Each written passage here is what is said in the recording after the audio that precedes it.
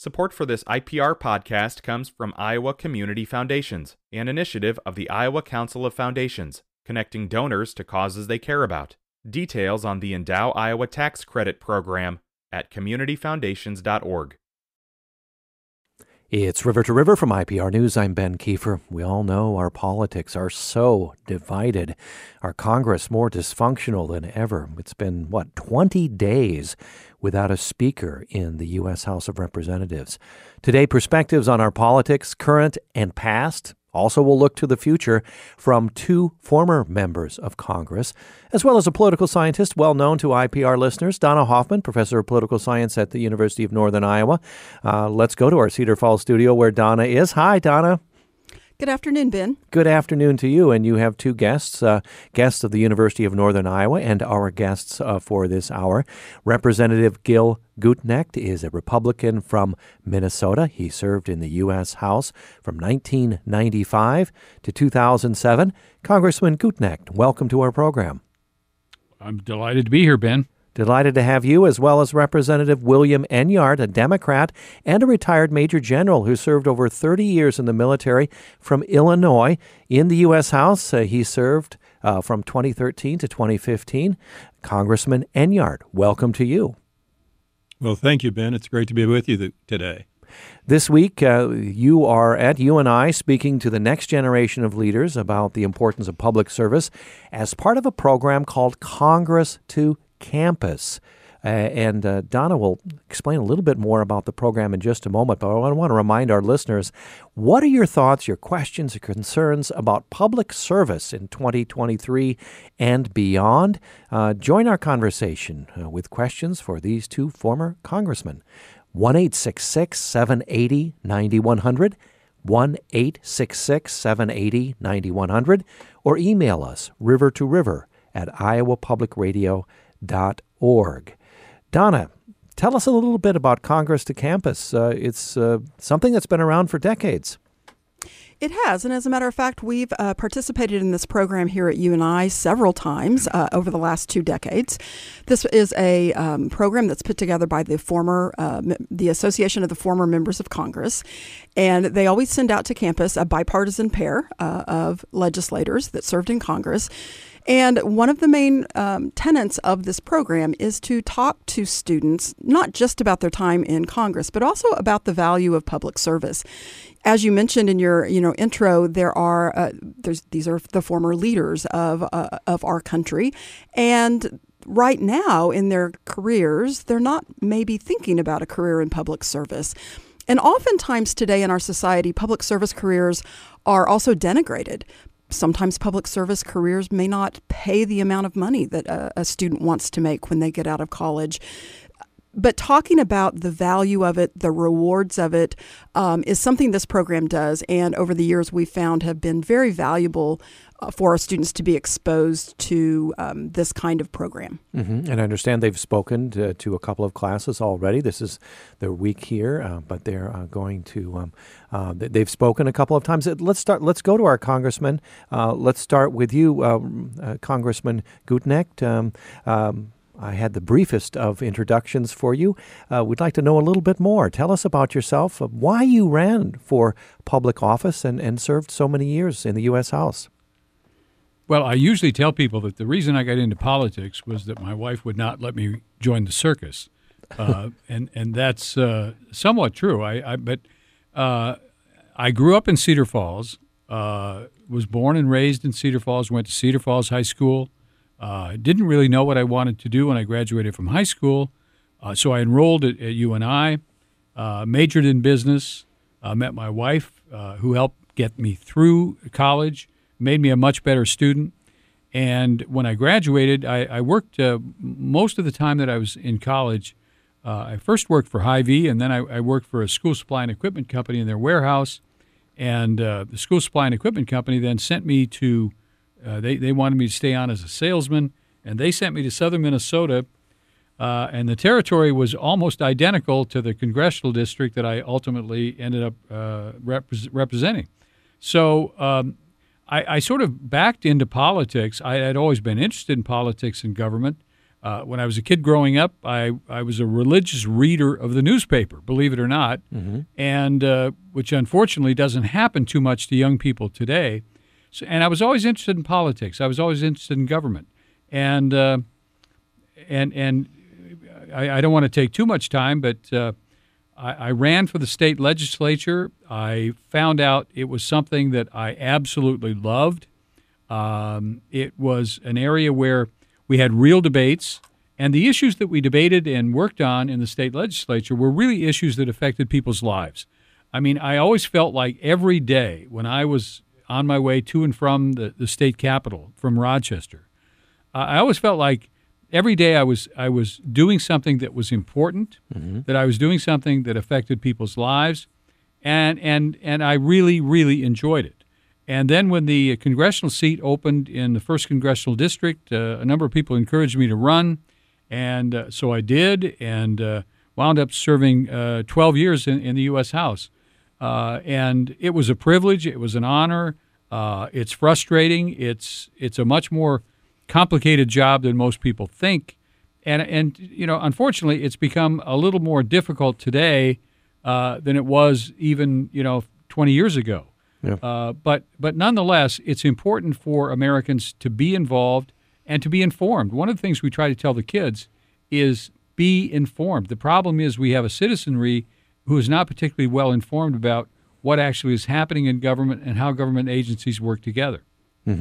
Okay, let's go to Congressman Enyart, Democrat, and let's have you tell us a little bit about yourself. Your public service in the U.S. House followed on the heels of a very long and distinguished career in the military. Tell us a little bit about your on-ramp to being elected to Congress. Well, Ben, my story is quite a bit different than Gil's. And Gil's story really is very familiar in that that's kind of the very normal career trajectory for congressmen. They typically serve in the state legislatures and then move on up. I, on the other hand, served on active duty in the Air Force as an enlisted guy. Got out of the Air Force, went to college on the GI Bill. Thank you, American taxpayer. And worked as a journalist, newspaper reporter for a couple of years, and then went back to law school. After law school, I found that I missed the military. I really didn't want to go back on active duty. I didn't want to move every year and a half to 2 years. So I joined the Army National Guard and I loved my jobs. I loved being a lawyer for 27 years. I loved being in the National Guard. After 27 years in the Guard as a weekend warrior, a part-time guy, I was asked to take command of the Illinois National Guard as the Adjutant General, and so I took command of, agreed to do that, and took command of both the Army and the Air National Guard, along with all the civilian employees of the Guard, and spent 5 years as the commander. It was a terrific job. I loved that job, and nearing the end of my career, I knew I would be retiring fairly soon. One day I got a call, in fact, it was Memorial Day weekend, asking if I was ready to retire and run for Congress, because they wanted me to run for Congress. The Democratic candidate had an unfortunate incident where he had to have neck surgery, and his doctor told him, either you get out of the race or you'll be paralyzed and in a wheelchair the rest of your life. So he resigned, and I was lucky enough to get a telephone call asking if I'd be interested in running. So my wife and I talked about it. She's actually a much better politician. I'm a terrible politician, but I agreed to run, and so we built an airplane at 30,000 feet, flying at 500 miles an hour, and in 5 months put together a campaign, raised the money. I had no staff, no money, no organization whatsoever, but we were able to put an organization together, and I won the election then in the fall of 2012. Congressman Enyart, share also your views. We heard from Congressman Gutknecht about his aims as far as this program, Congress to Campus. What are the messages, the main messages you want to deliver to these future leaders? Well, my real goal in doing this is to introduce the human element of what it is to be a congressman, what it is to serve on the national stage, and give them an appetite, a taste of what it's like, show that we're really human beings. Neither one of us wears wings, and neither one of us has horns. And we do disagree on many things, but we're not disagreeable with each other. So I view it really as an educational process to open these kids' eyes to what reality is at the national level of political discourse.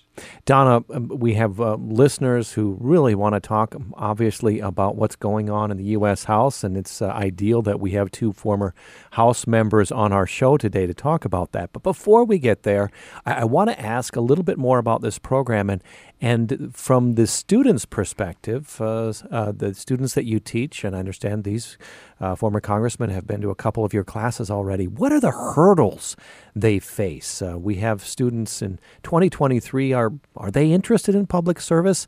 What are their questions like? Give us a sense of that perspective of the youngest voters and potential future leaders.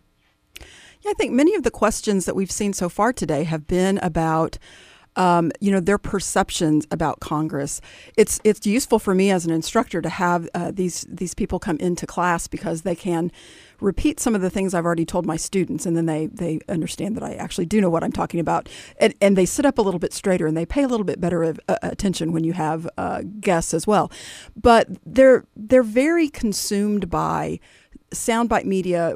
Typically they're getting that from social media that focuses on the conflict, that focuses on the hyperpartisanship, which are things that they should understand. But sometimes they lose the things that happen in a bipartisan manner in Congress. The fact that they hear about congressmen being indicted, for example, but that's a fraction of the Congress. Most members of Congress go to work every day, do their job. And so they can have misperceptions about the job of Congress, but about public service in general. They may not even know, really. They may not even think about how being a member of Congress is actually serving the public. And so having someone talk about those things in class and let them ask questions about some of the conflict that's going on, what's it really like, is really invaluable to them and can give them a notion of what might be possible in the future for their career. Donna Hoffman is with us, political scientist, of course, also two former congressmen, and we invite your calls to reflect on service, public service, and the current dysfunction. 1-866-780-9100. Support for this IPR podcast comes from Iowa Community Foundations, an initiative of the Iowa Council of Foundations, connecting donors to causes they care about. Details on the Endow Iowa Tax Credit Program at communityfoundations.org. Hi, it's Terry Gross, the host of Fresh Air. We bring you in-depth, long-form interviews with actors, directors, musicians, authors, journalists, and more. Listen to our Peabody Award-winning Fresh Air podcast from WHYY and NPR. Back with more of River to River from IPR News. I'm Ben Kiefer, talking about our current politics with two former congressmen, Representative William Enyart, a Democrat, also retired Major General, career in the military over 30 years before he became elected to the U.S. House of Representatives, a Democrat from Illinois. Also, Congressman Gil Gutknecht, a Republican from Minnesota, served for 12 years.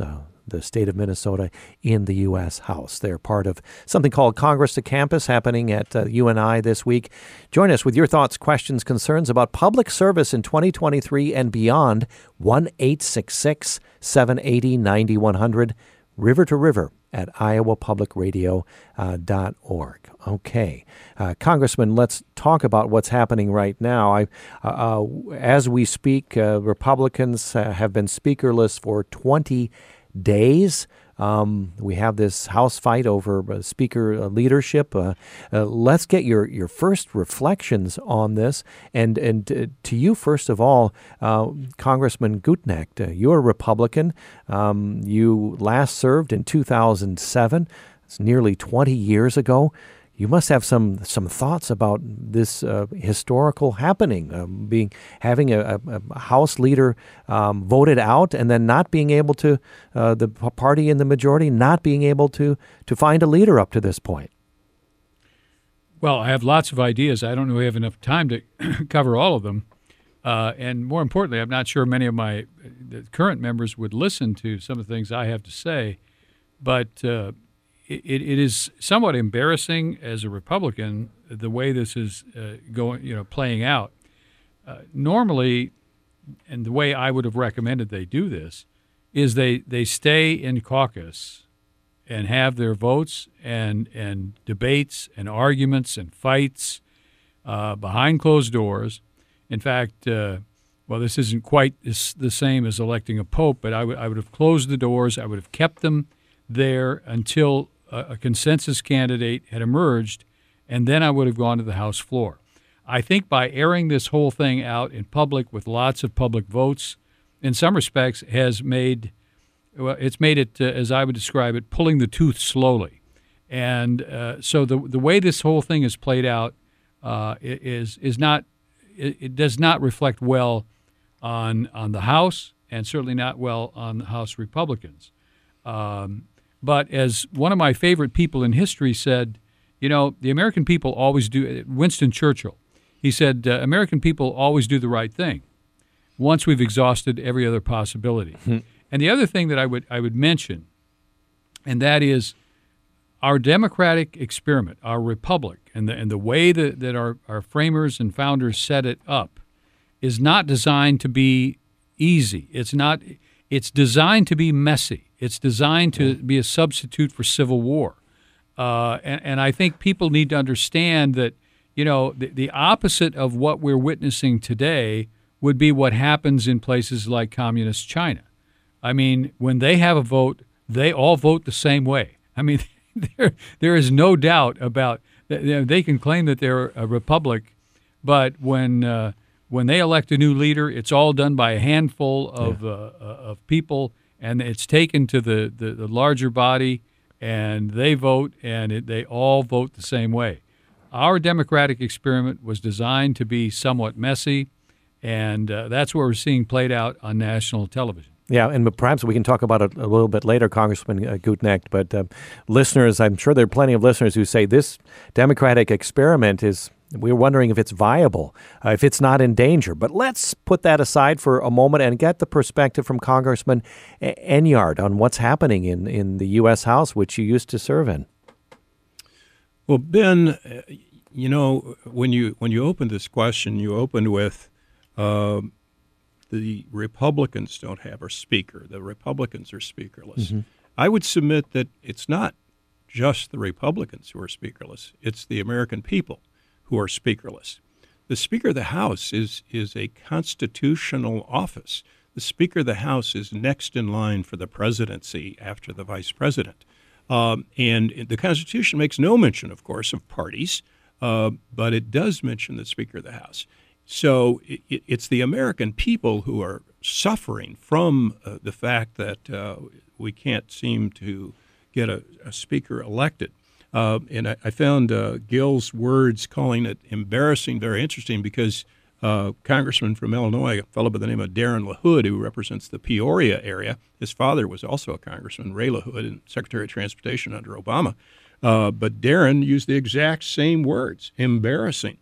And, I think the real problem that the Republican Party is having in getting a speaker selected is that there are some members, those on the far right of the spectrum, who are not interested in governing. They view government as the enemy. They want to burn the house down. They're not interested in governing. So when you're not interested in an institution, when you don't believe in an institution, it's awfully easy not to select a leader for that institution. Let's get our conversation extended to our listeners as well.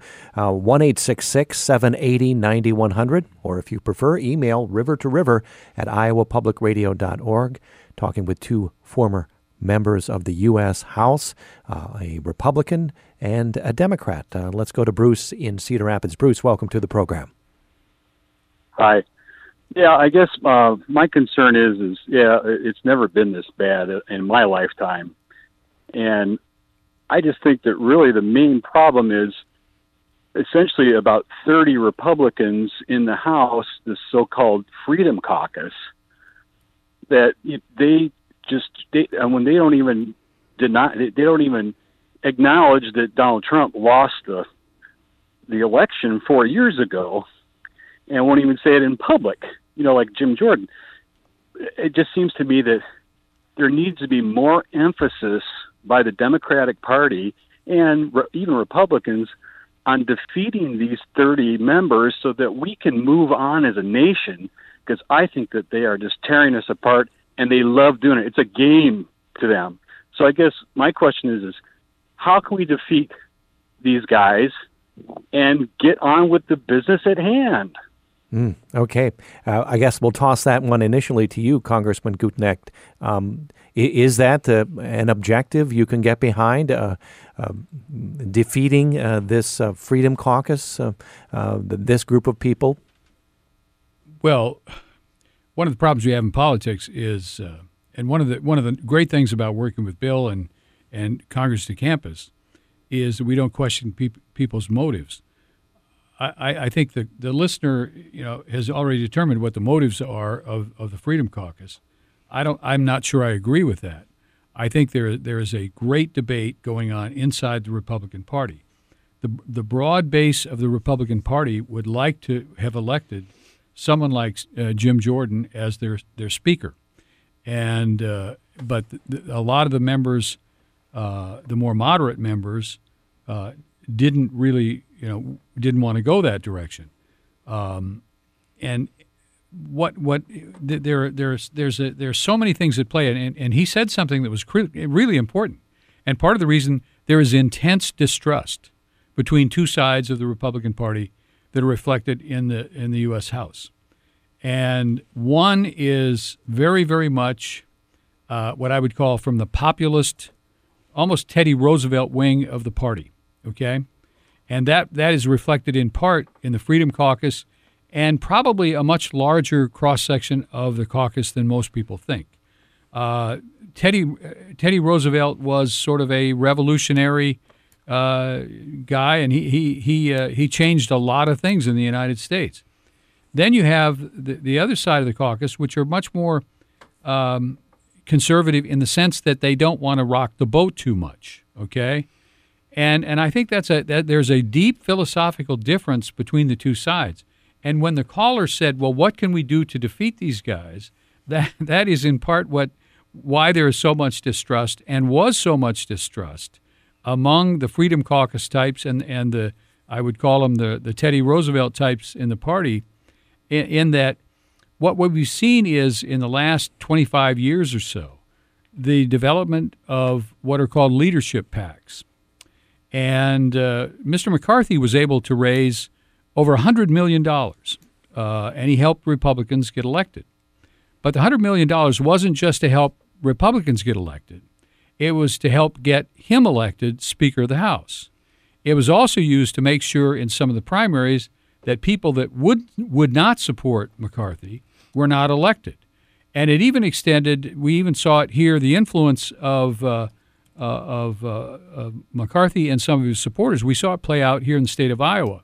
Steve King had served for, I think, almost 20 years in the U.S. House, and he was a conservative, no question about that, but he was also loved by most of his colleagues. And McCarthy made it a point to strip him of his committees, which guaranteed that he would lose his primary election that year. And so there is a distrust between the two sides, and the real question is whether, and there is, I mean, somewhere there is a consensus candidate who can bridge the two sides and gain that trust. Politics is a lot about gaining trust, and so far, neither side has presented a candidate that is trusted well enough by the other side to get the necessary 217 votes. One other thing I will add, that in the last general election, Republicans were expected to pick up 30 or 40 seats. They didn't do that. And so there's a certain element that became disenchanted with McCarthy's leadership. It's like you had the best environment we've had in 40 years, and you only picked up a handful of seats. And, when you're trying to rule a caucus that has a majority of only 3 or 4 seats, that's a hard thing to do anyway. I mean, people have said it's like herding cats. So there are a whole lot of other cross currents going on here, and I don't think it's fair to question the motives of either side. They all have reasons they feel the way they do, and great leaders are the ones who can listen to both sides and try to come to consensus so that we can move forward. Eventually, that will happen. I don't know if it'll happen tomorrow. I don't know if it'll happen the next day. But I wouldn't let people go home until you have an agreement that everybody can live with. Mm-hmm. Congressman Gutknecht, you said many times trust. You used the word trust, and I want to toss that over to Congressman Enyart here. Polls tell us there's been a significant breakdown in societal trust in public institutions, and of course, trust is a key word when we talk about future leaders in Congress to campus, in discussions you have with young people interested in possibly in public service. What do you believe has happened to cause this huge breakdown in trust in government, in public institutions? Well, Gil made an interesting point there when he talks about impugning motives.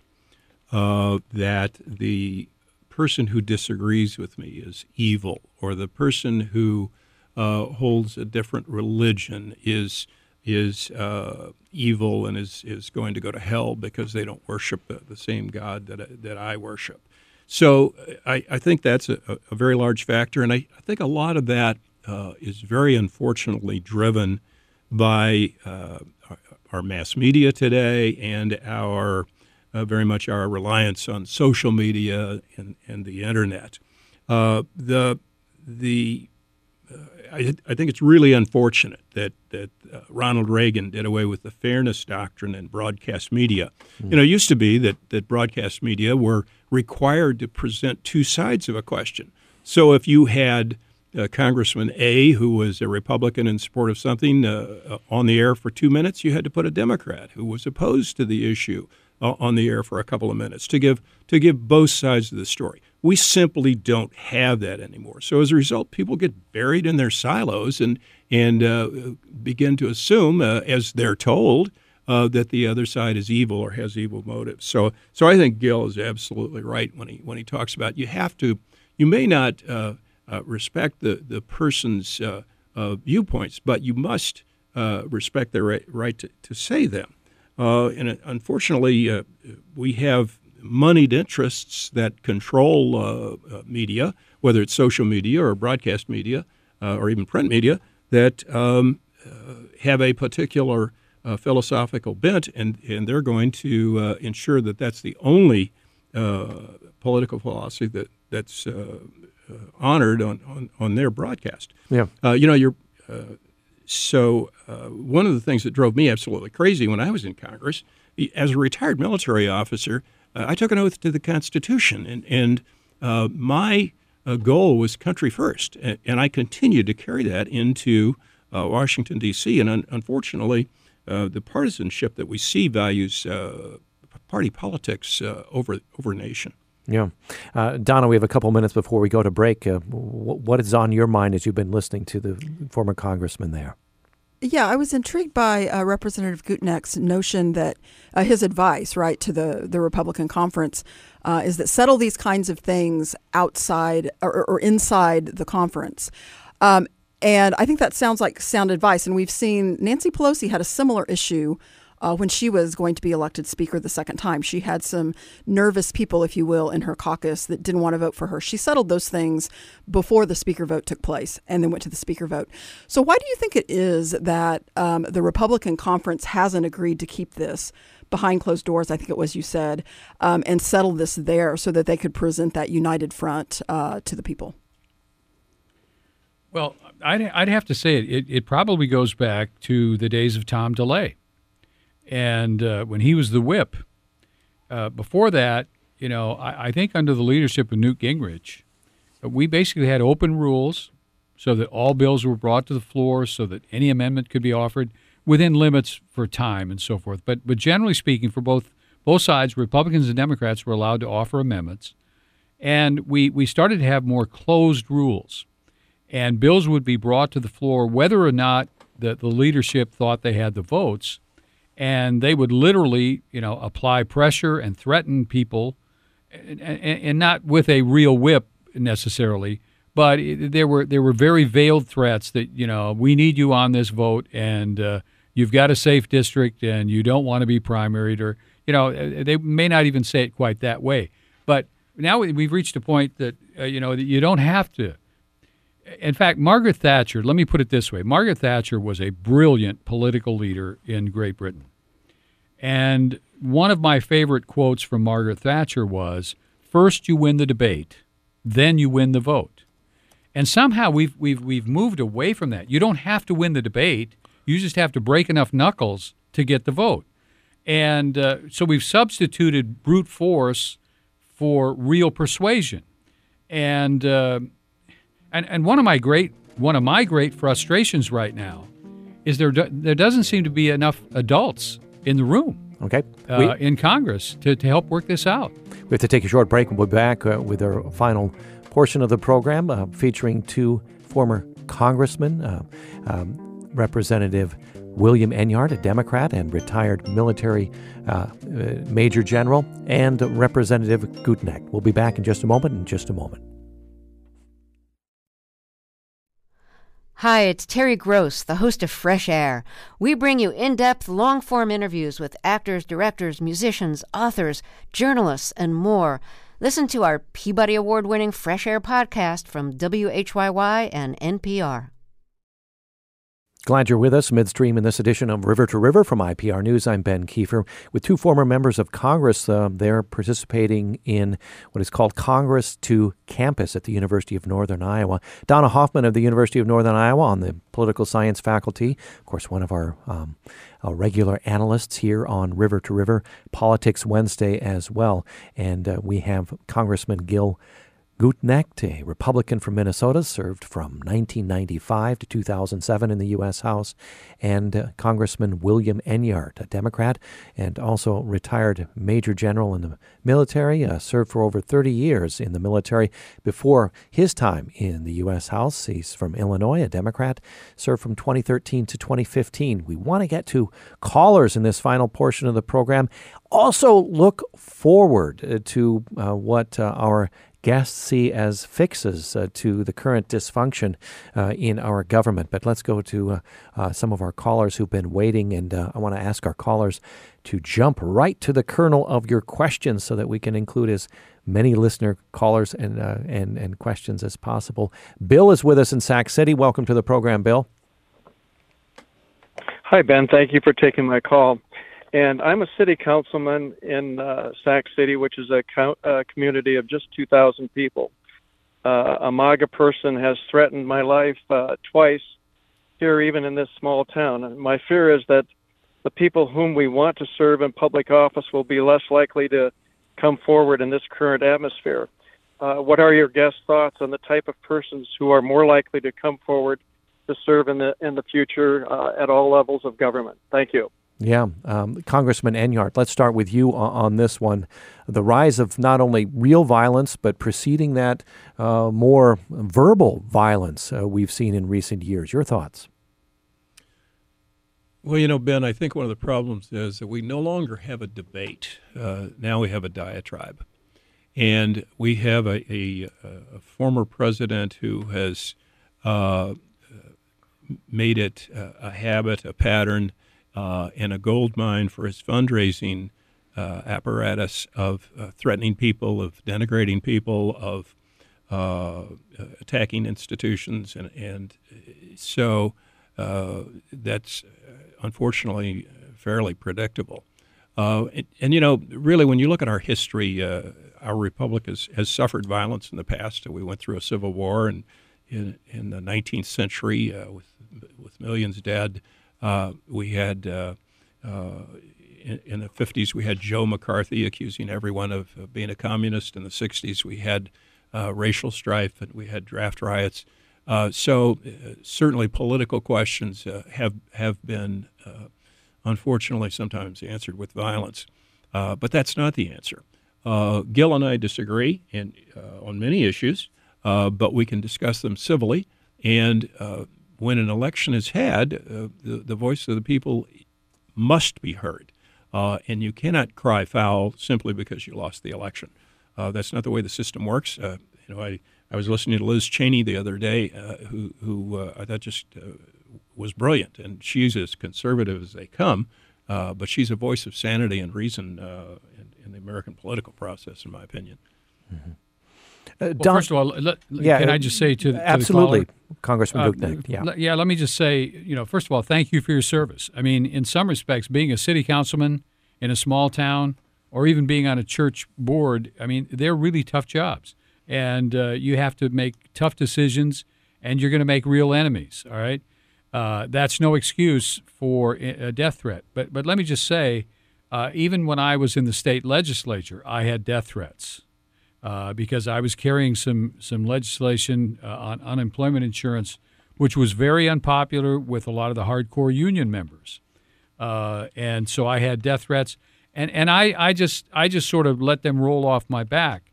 When I was in Congress, I had death threats as well, and I tried to let them roll off my back until one day we were informed that they were following one gentleman who the death threats were serious. I mean, he meant what he said.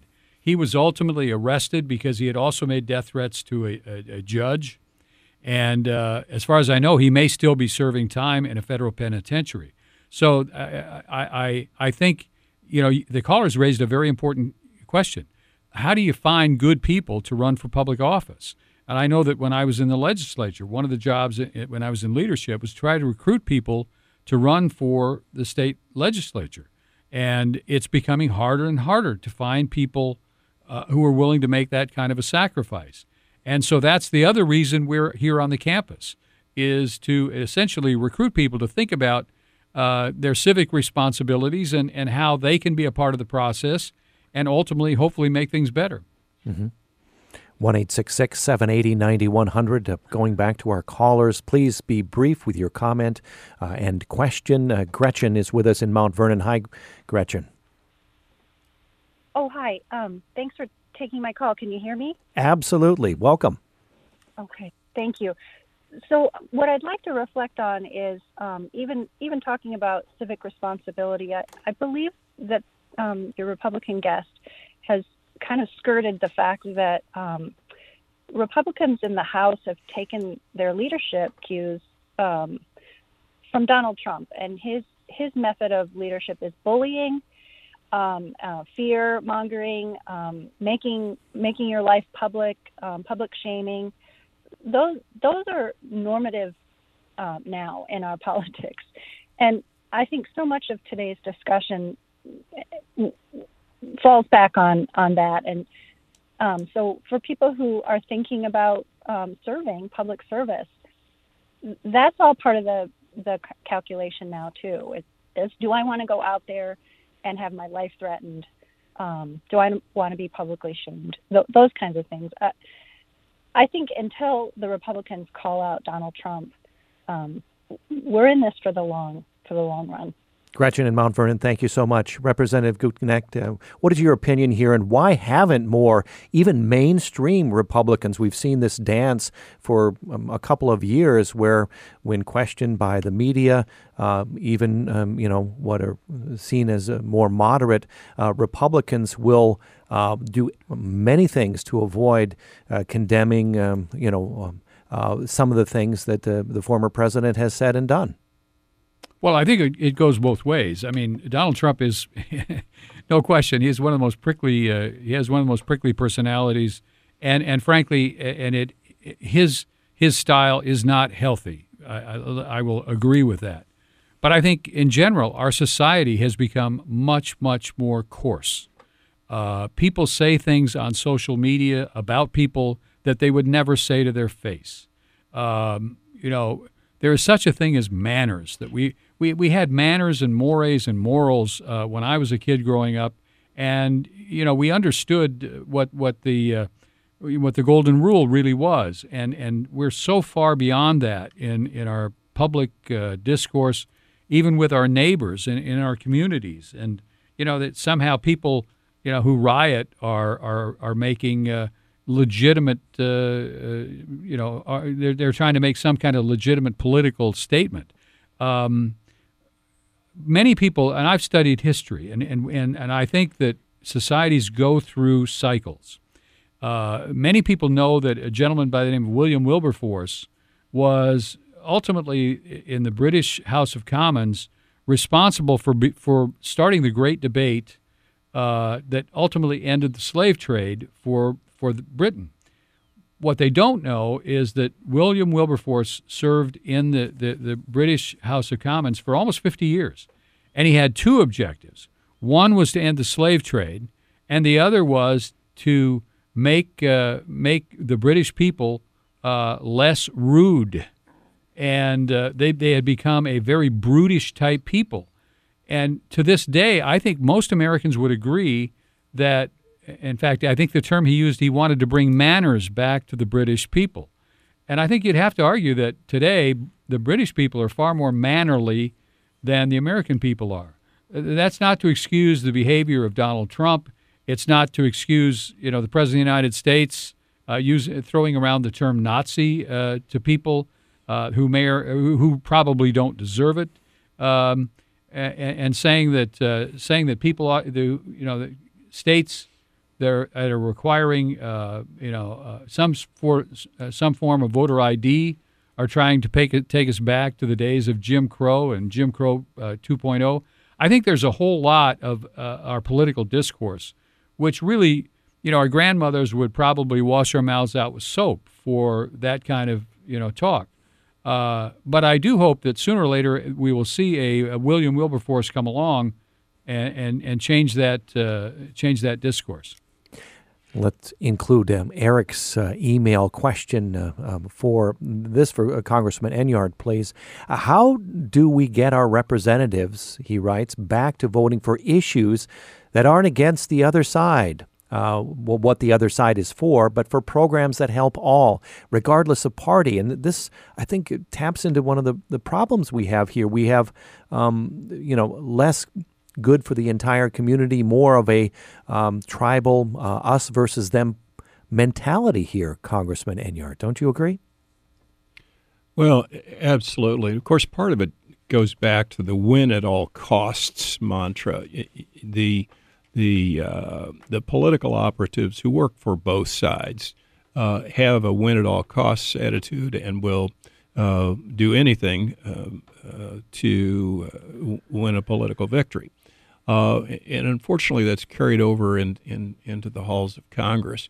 And as I mentioned earlier in my remarks, that absolute partisanship was one of the things that drove me crazy about being in Congress, that people refuse to look at the other side. And as I watch the evening news, I see these politicians talking past each other. They pick up the talking points and talk past each other. They don't really engage in a substantive political debate. And, watching Kevin McCarthy on Meet the Press the other day, all he could do was repeat his political talking points and attack President Biden or attack the Democrats.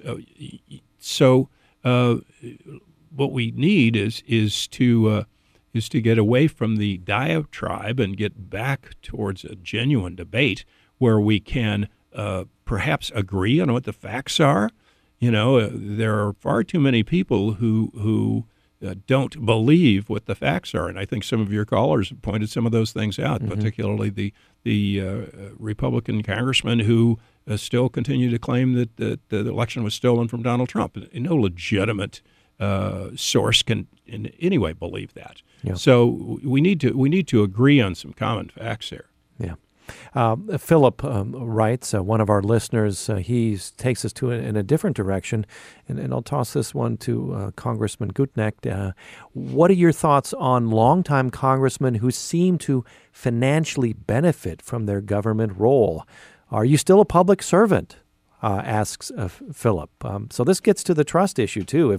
If you're really financially benefiting from your role in government, that cuts into trust from the public, doesn't it? It absolutely does. And we see this way too often where members go in almost penniless, and when they come out, they somehow, are multimillionaires. And you wonder, how does that happen? I will tell you, I was not one of those. But one of the things, though, that you do have to understand that during your time in government, you do get to know a lot of people. Through fundraising, you meet a lot of important people. And so in many respects, it does open doors for when you leave Congress. So most members, the old rule was you cashed in after you left Congress. But there's no question about it. I think when you have so much money and so much power,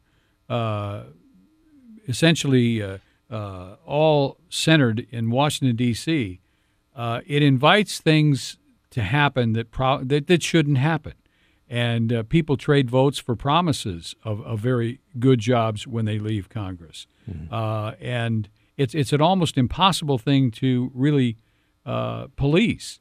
But it does happen, and it's part of our system, and maybe that's the reason we need more limited government. We have about 2 minutes left before we have to say goodbye to our guest this hour, and Donna Hoffman. Where do you see this all headed? Donna, start us off here with a forward-looking comment about the challenges you see as you teach the future leaders of the U.S. Well, I mean, one of the things that I'd like to circle back to is this notion that part of the issue here is the American public's understanding of our political system, which isn't actually very great. I mean, that's why I do what I do every day. Understanding that Congress isn't about winning all the time. It is, in fact, pretty impossible to do things in Congress if you are not willing to compromise, if you aren't willing to listen to the other side. And the perfect can't be the enemy of the possible. And so nobody in our system of government, which is based on a constitution that is a compromised document, nobody gets everything they want. Everybody's going to have to give and take. And the win-at-all-cost mentality that some people have, some citizens have, somewhat stems from a lack of understanding of the very nature of the system of government. And then oftentimes they become disgusted with the system. They tune it out. They limit their political information, and it can become like a game. It can become entertainment. It can be what then people do to demonize the other side. And then again, if we engage more with people who think differently than we do, but we can still be agreeable in those debates. Those are things that we have, kind of lost. And so it is useful also for this program for students to see a Republican member of Congress, a Democratic member of Congress, as humans, as people, talking about their service and what they were able to do and also what they weren't able to do, and understanding that the political system is one that takes compromise to get things done. Very short responses. We just have a few seconds left. Congressman Enyart, you first. Are you hopeful for our future, political future? I am. And in one of the lectures or very quickly, please. Morning, yeah. I talked about the 1850s, the 1860s, the 1960s, the 1950s. We've seen conflict before. We'll continue to see conflict. But I think the wonderful thing about our system is that we survive those conflicts and move on to greater things. Congressman Gutknecht, you have 15 seconds. Well, judging by the quality of the questions this morning, I have a lot of confidence in our future. All right. Very good. Thank you very much. Participants in Campus to Congress, we thank very much Representatives Gil Gutknecht from Minnesota, Republican and Democrat, former Representative William Enyart, a Democrat from Illinois. Also, Donna Hoffman, thank you very much, Donna. And Congressman, thank you so much for being with us this hour. Thanks, Ben. Great to be with you. Thank you.